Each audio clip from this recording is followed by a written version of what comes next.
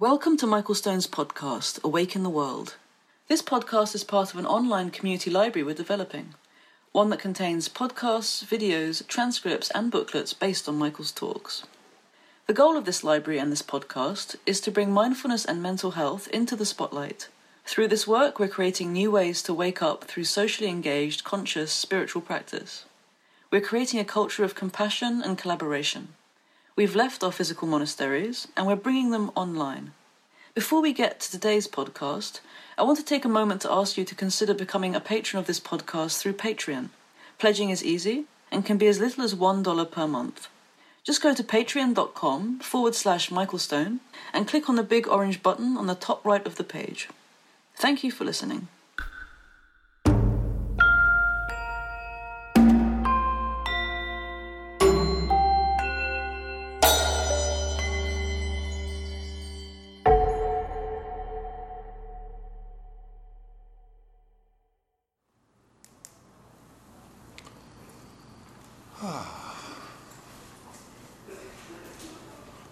Well, if I had it my way, we would just keep sitting for the rest of the day.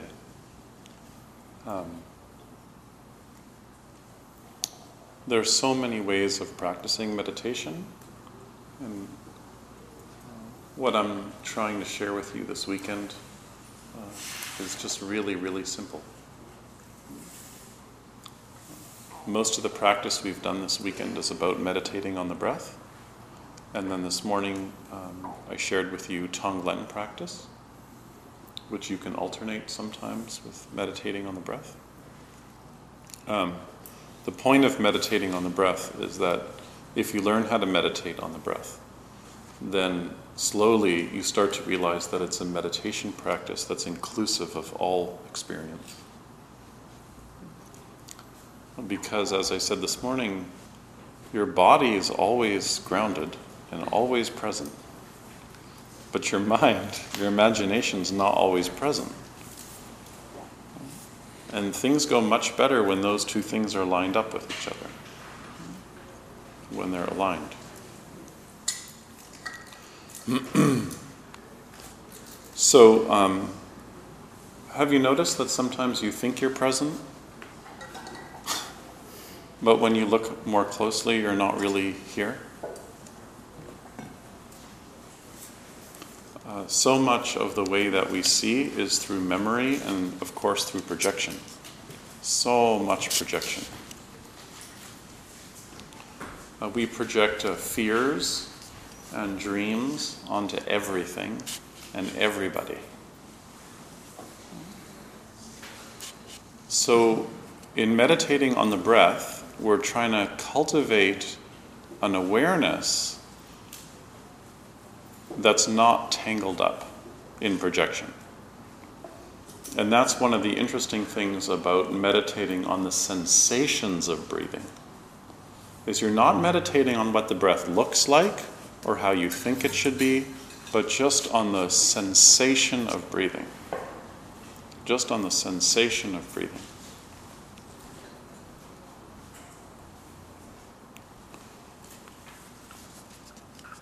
When there's commentary, you just come back again to the sensation of breathing. So just to underline that, one of the characteristics of mindfulness of breathing is there's no commentary. Did everybody hear that? There's no commentary. So if you're breathing and you've got some commentary going on that you're kind of invested in, and the commentary might be like, oh, I'm doing really good at mindfulness of breathing. This is a really good workshop. That's not mindfulness of breathing. Mindfulness of breathing is a somatic experience. Okay? It's not like there's an awareness watching the breathing. It's rather just full feeling of your body breathing. So that's number one, right? Without commentary. But the second point is, and this is the tricky point, is how do you feel the physicality of breathing without manipulating it? So how do you feel the breath and leave it alone at the same time? Many people, as soon as they turn to the body, have so much projection onto the body. Poor body. So much commentary about their body.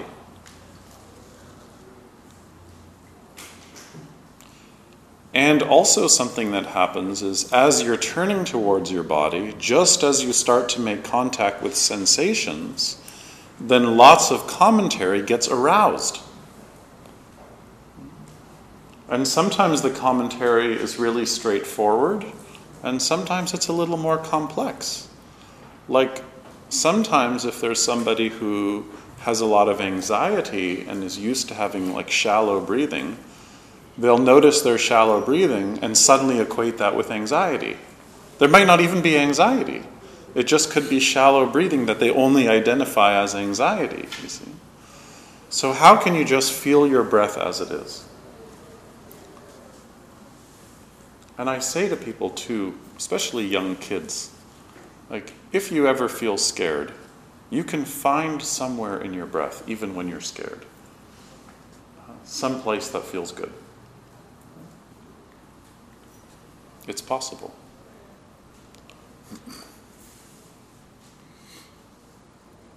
So our fears around what we might contact in the body produce a lot of commentary. And often, as many of us know, the commentary usually has nothing to do with what's really going on in the body anyways.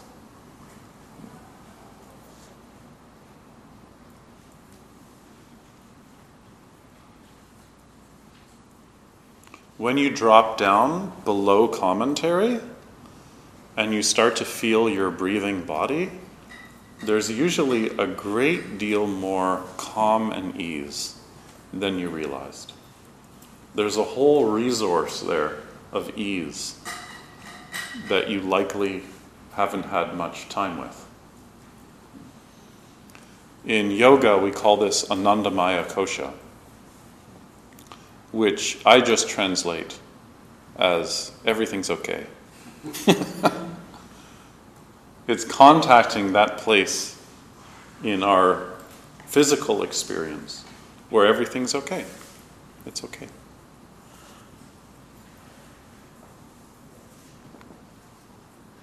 And it's making contact with that sheath of somatic experience that makes meditation more relaxing over time.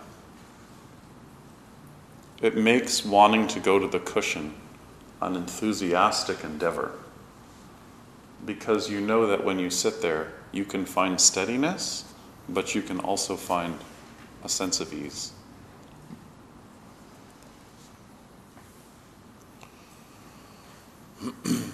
So this brings us to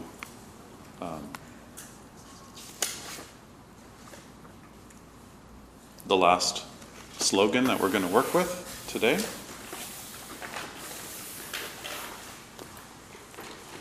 Which is number 9. We covered 7 and 8 pretty well, I think, didn't we, this morning? Yeah. Turn things around.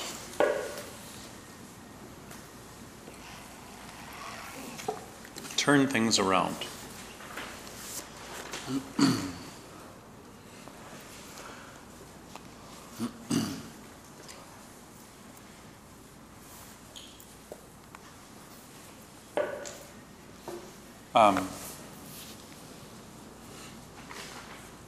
This touches on the core of the second chapter of the Yoga Sutra, and also touches on the core teachings of the Abhidharma, the Buddha's psychology, which revolve around a really simple teaching, which is that if you look at your experience very closely, you will find something called Vedana, which means feeling tone or hedonic tone. And what this refers to is that all of your experience bottlenecks into pleasant or unpleasant feeling tone. And this is a very interesting concept for those of you who have psychology training, which is that in Buddhist psychology there is a distinction between feelings and emotions. Feeling refers to 3 different tones: positive, neutral, and unpleasant. And I'm not really going to cover neutral because I'm not convinced that it exists. But for now, let's just say pleasant and unpleasant. Okay. So if you want to turn things around, I hope you all have this hope, that the first thing we have to open up to is that all of human experience goes into this funnel, moment to moment to moment, where we're registering whether it's pleasant or unpleasant. Pleasant or unpleasant. If it's pleasant, we want more of it, and if it's unpleasant, we want to get away from it. And if you were here last time I was here at the little church, we spent 3 days just going through that. There's so much in there. But just to sum up, oh, and by the way, it was an amazing weekend and such a great neighborhood. Alberta neighborhood. The people were so kind. Renee had great hair again. It was really wonderful.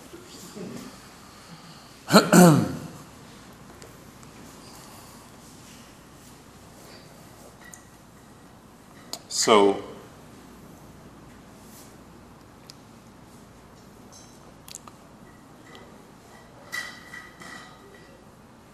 most emotions are mental states.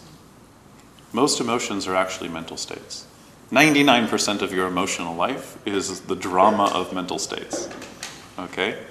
So when you're in a calmer place and you look at what's coming up in experience, but you're looking at it through this experience of just knowing how to feel breathing, then you start to feel how whatever comes up as pleasant or unpleasant.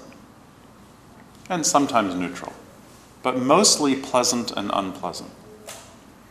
If you don't know how to feel the pleasant without grasping it, then you're going to make some really bad decisions. Has anyone ever made a bad decision trying to grasp something that's pleasant? Yes.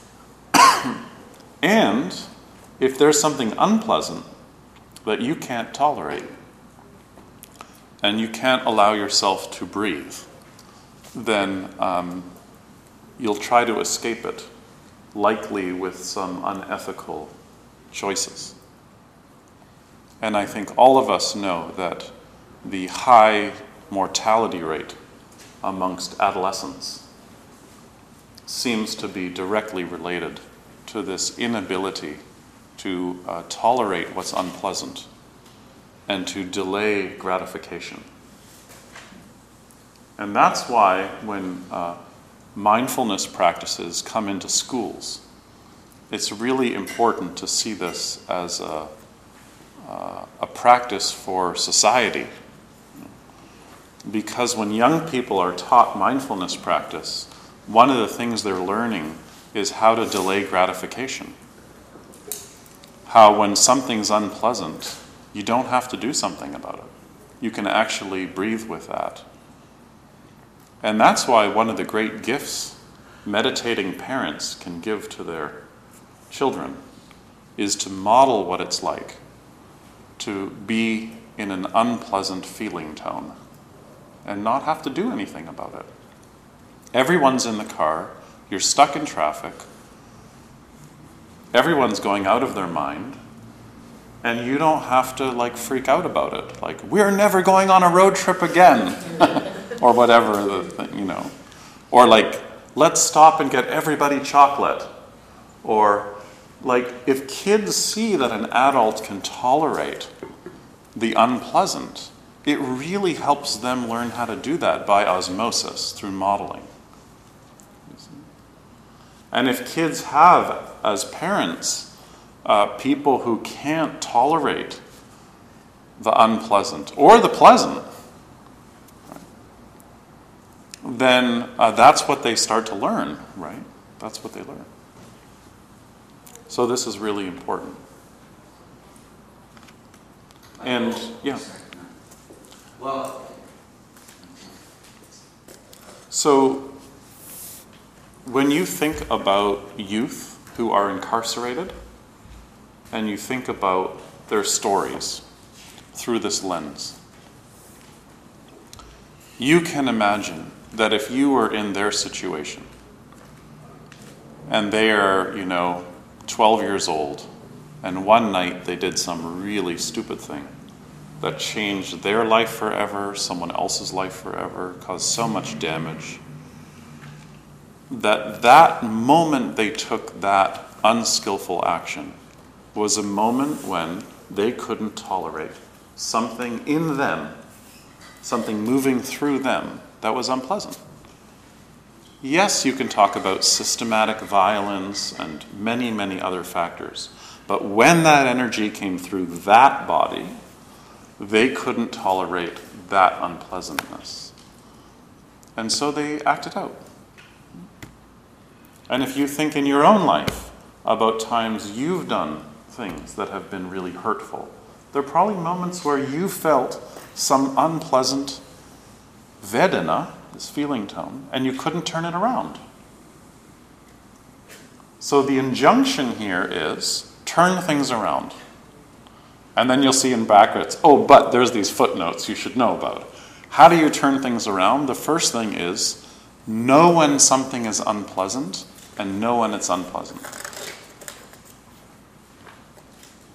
If you experience something unpleasant, it's so powerful to name it and just go, unpleasant. And the people who have the hardest time doing this are people with psychology education or people who read self-help books. Sometimes they're both those people do both those things. And the reason is because you have such a sophisticated language around your emotions, but you don't necessarily know how to connect with just the raw sensation of unpleasant, because you have such a good analysis of the other person who caused all this unpleasantness in your life.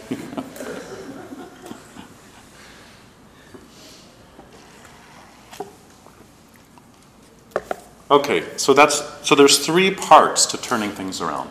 The first part is knowing when something's unpleasant and knowing when something's pleasant, and being able to watch for the aversion and the grasping that comes with that feeling tone. The second is the 3 poisons. That at the core of all craving is 3 poisons: greed, anger, and confusion. I won't get into those so much, but let's just say that at the core of our grasping, at the core of all of our craving is either greed or anger or confusion, delusion, just being completely deluded about what's happening. Okay. To know those and how they operate in you is how you turn things around. It's kind of a really positive, I think, message here, is that you should know that in you, you have the capacity for greed, the capacity for anger, and the capacity for confusion. And if you don't get to know those energies in you, then it's going to be really hard to turn things around. And then the last way we turn things around are the 3 virtues: the Buddha, Dharma, and Sangha. Buddha means your capacity to be awake, your capacity to wake up. It's not referring to the historical Buddha. but it's referring to that capacity in all of us to be awake, to really wake up. I don't mean to wake up like you've woken up and then suddenly everything's good. I mean like every moment to wake up. You fall asleep, you wake up. Oh, sleeping, oh, wake up. Dharma refers to everything that wakes us up. Walls, floors, bells, gold, what was this called again? Golden potion, turmeric drink, tangerines. Oh, maybe that's going too far. Dharma is everything. Everything that wakes us up. And when we look at everything as something that can wake us up, so you look at the first two combined, then you get Sangha. So if you see that everything can wake you up, then you get Sangha, which means community. There's no Sangha without Buddha and Dharma. So Sangha is community. And there's two ways to understand community.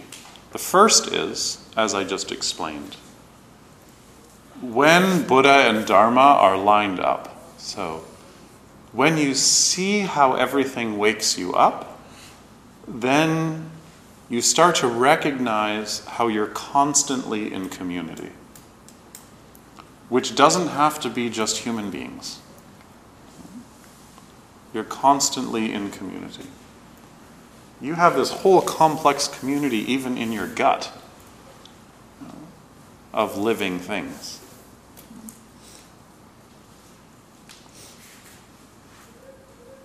In our lifetime, in the next few decades, they say this will be the main focus of mental health research. We'll be analyzing the community of your gut.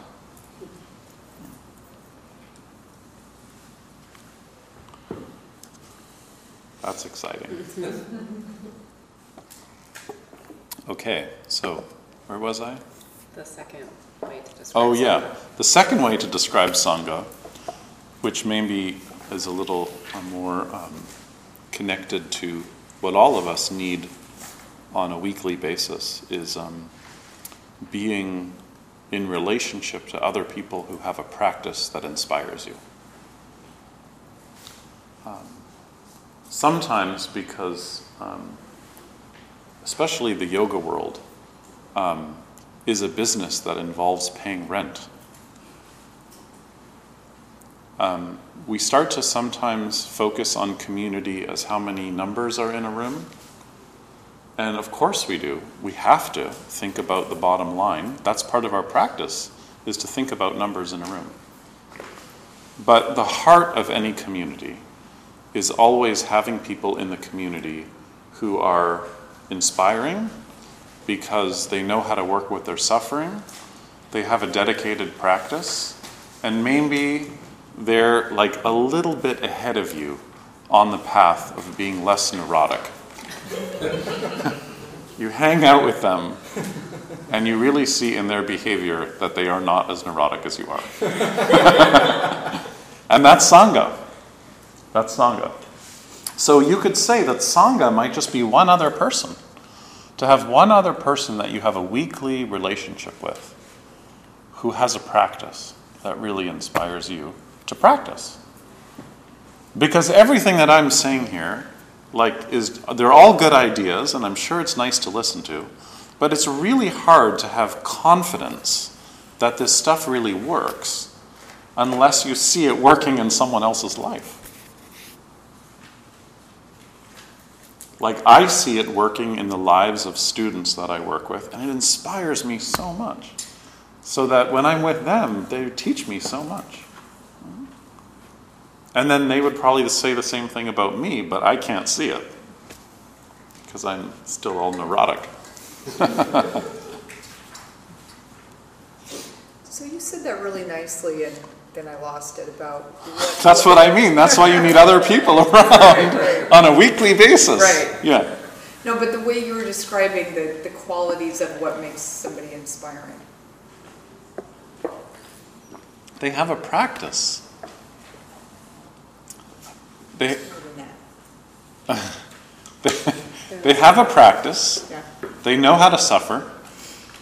less neurotic. They're less neurotic than you. I don't know what else to say, really. It's just, it can just be one person. Yeah. I think it's the suffering part. They know how to live with their suffering. Yeah. Yeah. Michael, for me, I was just going to add one thing, is the Buddha had this really great term he used to use back in the day called dukkha dukkha, which I really love. When you see it on a page, it looks like a printing error, but this word was used a lot, dukkha dukkha, the suffering of suffering. And it's a reference to the suffering that comes from not being able to be with suffering. It's a really great term, dukkha dukkha. So if you're ever in that state and someone calls you and they're like, "How you doing?" and you're in that, you could just say dukkha dukkha. The suffering of not knowing how to be with your suffering. So just to sum up, and then, yeah. So this aphorism, this slogan is saying, this bumper sticker is saying, turn things around. You can turn things around. How do you turn things around? If something's really unpleasant, just know that it's unpleasant. Doesn't that sound so simple? But it's so hard to label unpleasant, you know? And that's one of the things about having a stillness practice is you're sitting under language and you're training yourself how to have radar for sensations that you can attune to that are not mental states, you see, that are not reactive states either. Then the second thing is know about your capacity for greed, anger, and delusion, which we could spend the whole weekend on. And then last is Buddha, Dharma, and Sangha. And these are ways of turning things around. Different ways we can turn things around. Yeah. well, we're discussing here these experiences that are either pleasure, bring pleasure and pain. Yeah. To me, it seems so subjective. Yeah. There are things that I do in my life that are Yeah. very joyous to me that people just consider suffering. And Yeah. I do that the same way. Yeah. And so in my experience, I'm basically convinced that all experiences are neutral, and the only reason that I'm experiencing pleasure and pain is from what I'm painting on it. And I even go as extreme as burning and stuff like that, because Yeah. it's so subjective, right? There Yeah. are people that get pleasure out of what I consider some pretty strange things. And maybe if it's one person 20,000 years ago that did it once and felt pleasure out of it, it's then, as far as I'm concerned, an experience that could create pleasure, and it's so abstract that there is no pleasure and pain. It's just what we're painting on it. And I feel like part of me is conflicted in even mentioning this, because it's like this other step. You're trying to bring stuff down to our real lives that, it's painful. That's just Yeah, in your subjective experience. in my subjective Yeah. experience, but I can almost, it's somewhat depressing in my life these days, but Yeah. I almost take the pleasure out of every pleasurable experience Uh-huh. and the pain out of all the painful experiences Uh-huh. by knowing that it's nothing against me, Yeah. it's just these things are happening all the time. People are Right. dying, waves are coming, snow's Oh no, but those are ideas. We're just talking about the sensation of pleasant and unpleasant. right, and I'm saying that Knowing when the those come sensation. within me, Yeah. I take it as a practice. I'm like, why is this pleasurable? And can I Oh, but we're not even talking about that why.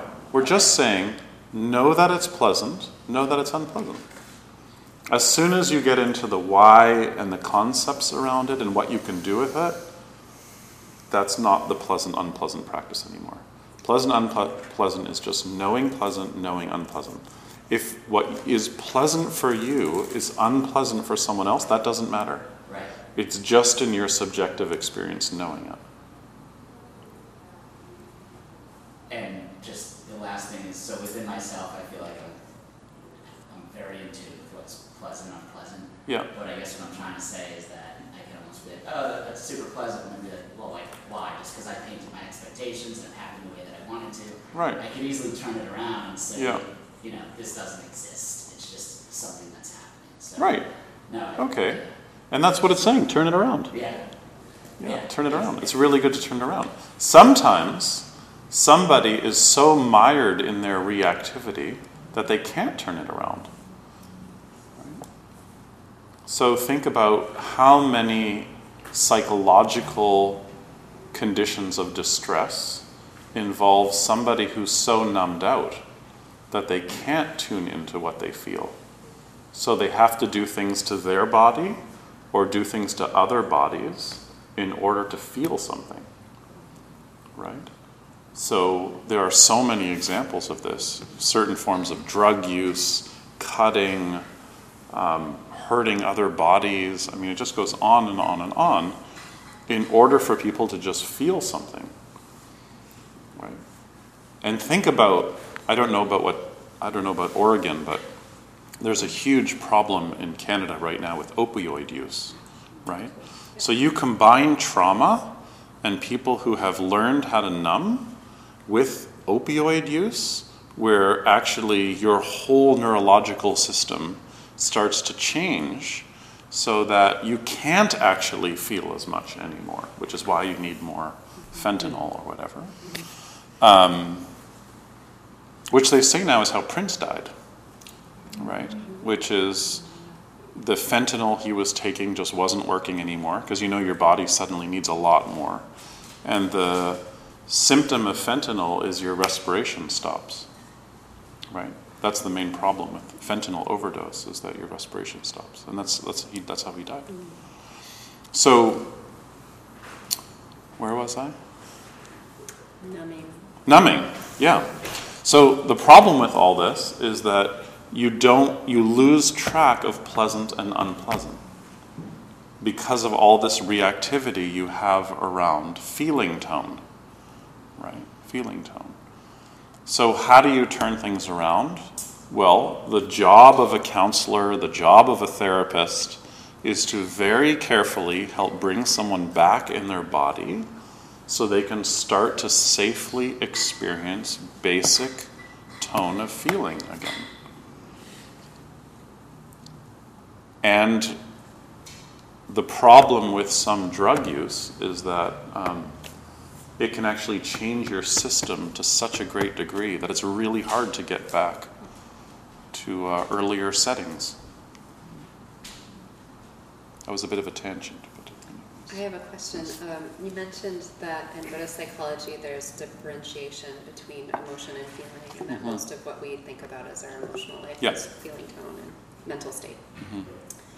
I remember reading somewhere, I think this is Western psychology though, that somebody was talking about the difference between emotion and feeling. There are like 5 emotions, like only 5 basic emotions. Does Buddhist thought on like what would be termed an emotion have a name for them, like joy or anger or fear? Yeah. Would those be considered emotions versus feeling? I don't know. Okay. Maybe we won't. They're still considered mental states rather than the word emotions. Would emotion be like Anandamaya Kosha, like equanimity or compassion? Mental states. Those are still just mental states. Yeah. Okay.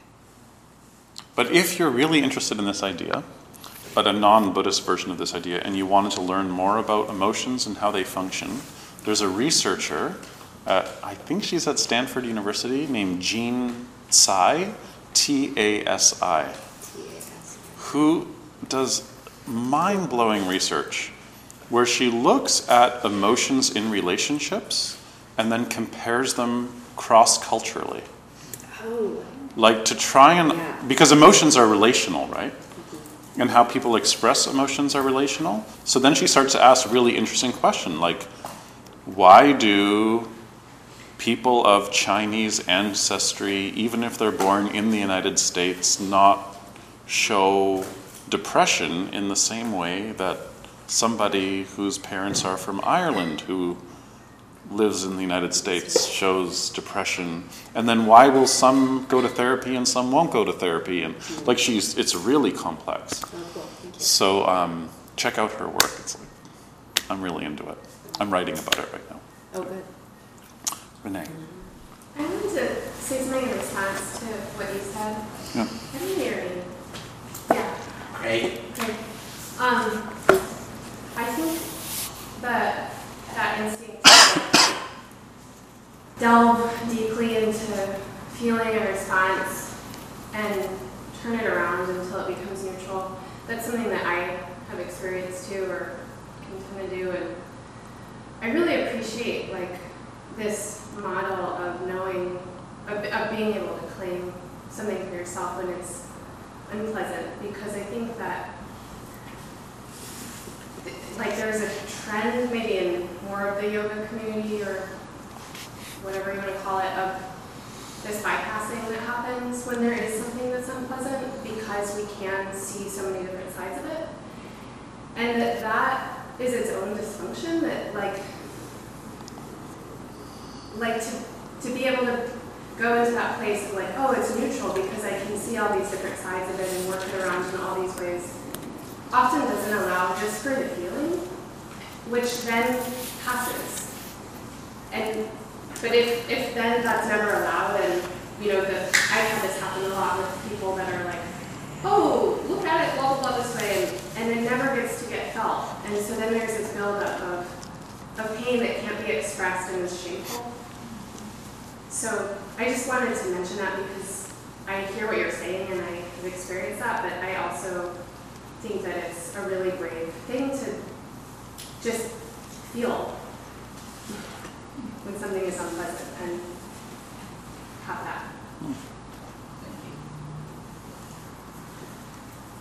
Thanks, sis. Can I ask you a question? Is that maybe what you would consider protection or intellectualizing, or what he was talking about? Oh, I can admit that I use it as a protection thing, to not be attached to these pleasurable moments and not let the bad moments get me down. If you're just right now thinking about it, yes, it's to protect me from wild ups and downs, which is part of my genetic makeup. I see it around my family as well. We can get really happy and really, really sad. And so I've been trying to narrow my actual range of emotion through this, because I found that it's not always serving me well. Right. Yeah. And so it is a form of protection, absolutely. And I agree with that, as well as that. Yeah, I'm probably limiting some joy to feel. I'm probably, it's almost like numbing both ends with intellectualization, stuff like that. But I don't think it's a good or a bad thing. It's just what is going on and where I'm at. Yeah. I guess it feels very poignant to me right now, just in, sorry to take this tangent, but in what's happening in North Dakota right now, that we're looking at a culture of people that their practice is to sit with the pain and to do ritual around it and to let it be there and to honor it and to let it move through, and then we're seeing this kind of more dominant culture that pushes away discomfort and tells you to just keep on going even though there's this really horrible thing that's happened. And I think that those of us that are practicing not being on the emotional roller coaster, it's such a good practice, but then there's always the balance. There's always the point where maybe we have to come back and remember that those feelings are important too. I love what you're saying so much, Vinny, because I think for me that resonates from the ability to discern. From being in a spiritual community and in my personal relationships, I've lost the ability to discern because I'm not in touch with my unpleasant or pleasant, because I'm constantly thinking about another person's experience. Well, why is this happening? I'm doing the why thing that you were talking about, which then takes you out of your own experience, and I think doesn't allow you the ability to discern, am I safe, am I, all the things. Yeah. in the exercise before lunch, where we were taking out pain, it was intensely unpleasant, but there was some good feelings in caring deeply about others at the same time, and I find great confusion in separating those two. Yeah. It's surprising how you can feel both at the same time, pretty much. Yeah. I have a hard time with the feeling being awake, knowing that I'm one of those people and I have a very high tolerance for suffering and tend to feel just from my own life experience. Yeah. And I can go wherever you all go, I'll go with you there. But I have a hard time just navigating the general population. I have children and spend a lot of time in the corporate world and whatever. And I just find that it's hard I feel unmet a lot in my community, I don't know if that's the kind of community you're talking about, but I find that to be really, really painful, to feel like I can see things and I don't feel like my community really sees it. Yeah. I think that's my biggest challenge in my life right now is Sangha in climbing. The things that got me really kind of jazzed and juiced in yoga and in spiritual community, I find that less and less. And I think you'll all appreciate this story on some level of horror and amusement, but I own another business that employs a lot of service industry people for bars and restaurants. I just heard about this today. I didn't know that you owned that. Yes. And so I went to a trade show in Las Vegas a week after Donald Trump won the election. And all of my friends in Portland are, we're like on suicide watch and hold vigils to make sure nobody just let go. So I go to Las Vegas, and the keynote speaker of this is the person who's the CEO of Carl's Jr. at Target, and he's the #1 bundler for Donald Trump. So he raised the most money collectively out of anybody to help Donald Trump get elected. And he's very pro-Trump. And the audience there is very pro-Trump. And it's all kind of like old white guys in blue blazers. And the man gave a speech, and the one thing that really struck me when I was sitting there listening to it was he was talking about how to improve the lot of the workers in our businesses, which is something that I really believe in passionately, because I can't relate to Standing Rock because I understand that it's suffering, it's disenfranchised people, and that's important, but I just don't know what to do with it. But I know that I can help people in front of me, and so that's easier for me to relate to and really care about. And so this person was talking about, he's saying we can pass all the legislation in the world to say, increase the minimum wage, or provide this benefit, or do this.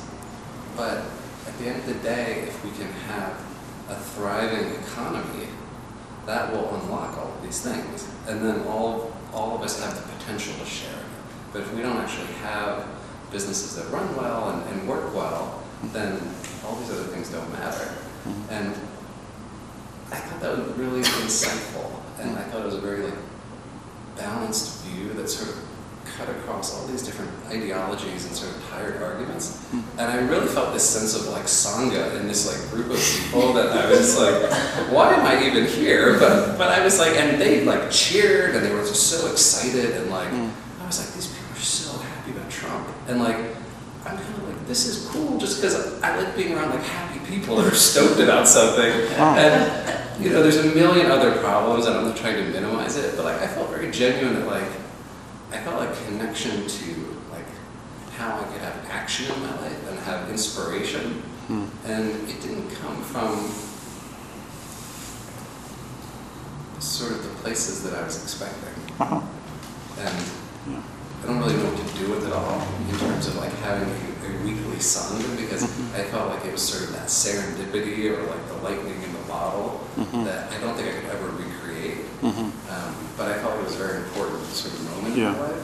And I really struggle with how to find that motivation and inspiration in any structured way. I don't even know if that's possible. Yeah.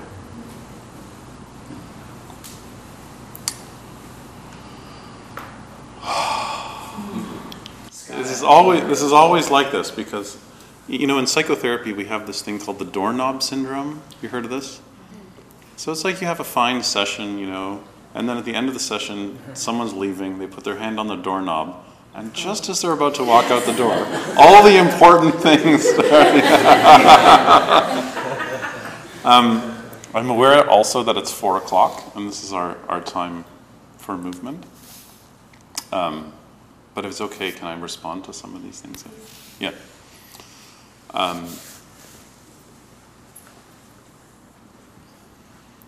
All of you have said different things, but really important things. The first thing is just around community. We all need community so much. And if you don't feel that you have the community that you need, then just make the one that you need. Like, for real. So, there's this thing in Portland called Sola School. Have you heard of this? Yeah. It's these two women, Renee and Sarah, and they just didn't have the kind of environment for teaching their peculiar version of socio-political anatomy geek caregiving yoga. Can I describe it like that? That they wanted to express. That suddenly has now turned into art yoga or something. And so they just started a community. And, I don't know a lot about the history of peoples, but I think it's pretty evident when you get to know Michelle and what she believes in, that she really cares about people and really cares about community and really cares about having a space for people to gather and to be together. And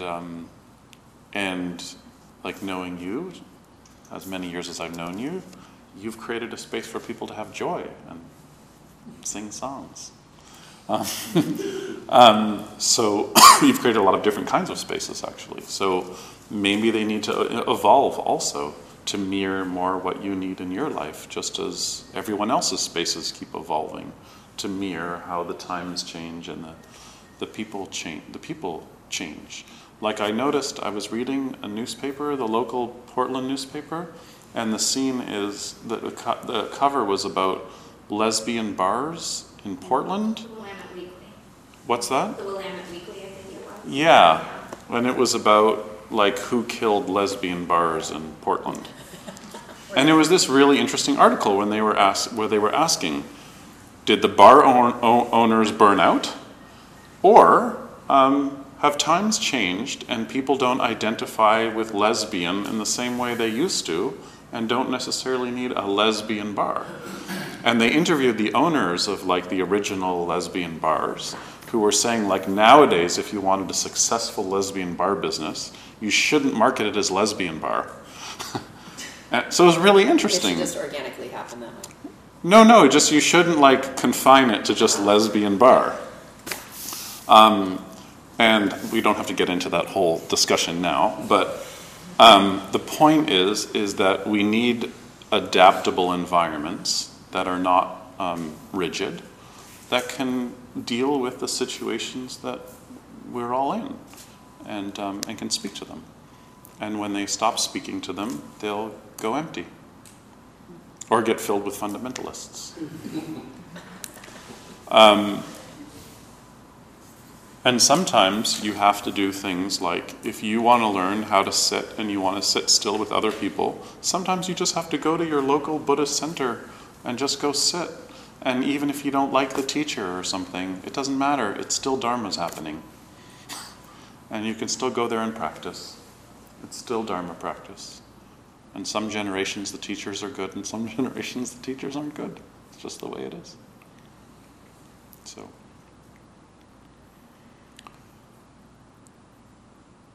Thank you very much.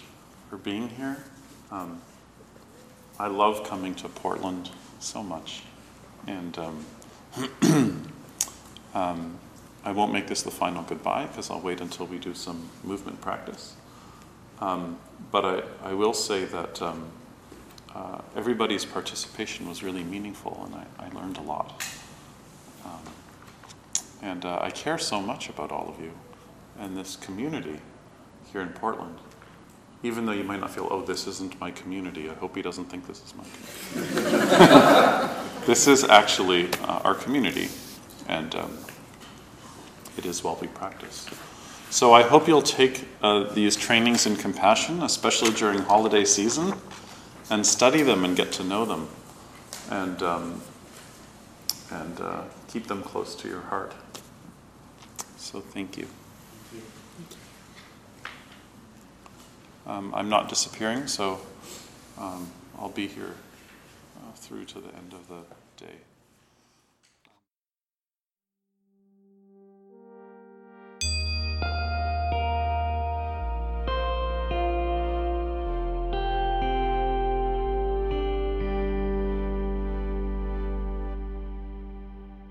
Thank you for listening to Michael Stone's podcast, Awaken the World. If you like this podcast, you can support it by subscribing on iTunes or SoundCloud. Please take a moment to rate us and leave a comment. Your feedback helps to distinguish us from the pack. You can also support us by word of mouth. Tell a friend or send a tweet. Finally, please consider becoming a patron of this podcast through Patreon at patreon.com/Michael Stone. Even a couple of dollars a month will help us reach our goals. To learn about Michael's retreats and his online courses, go to michaelstoneteaching.com. Once again, that's michaelstoneteaching.com. With your support, we'll continue to build a community library about mindfulness and mental health that can be shared with the world. Thank you for supporting this community without walls.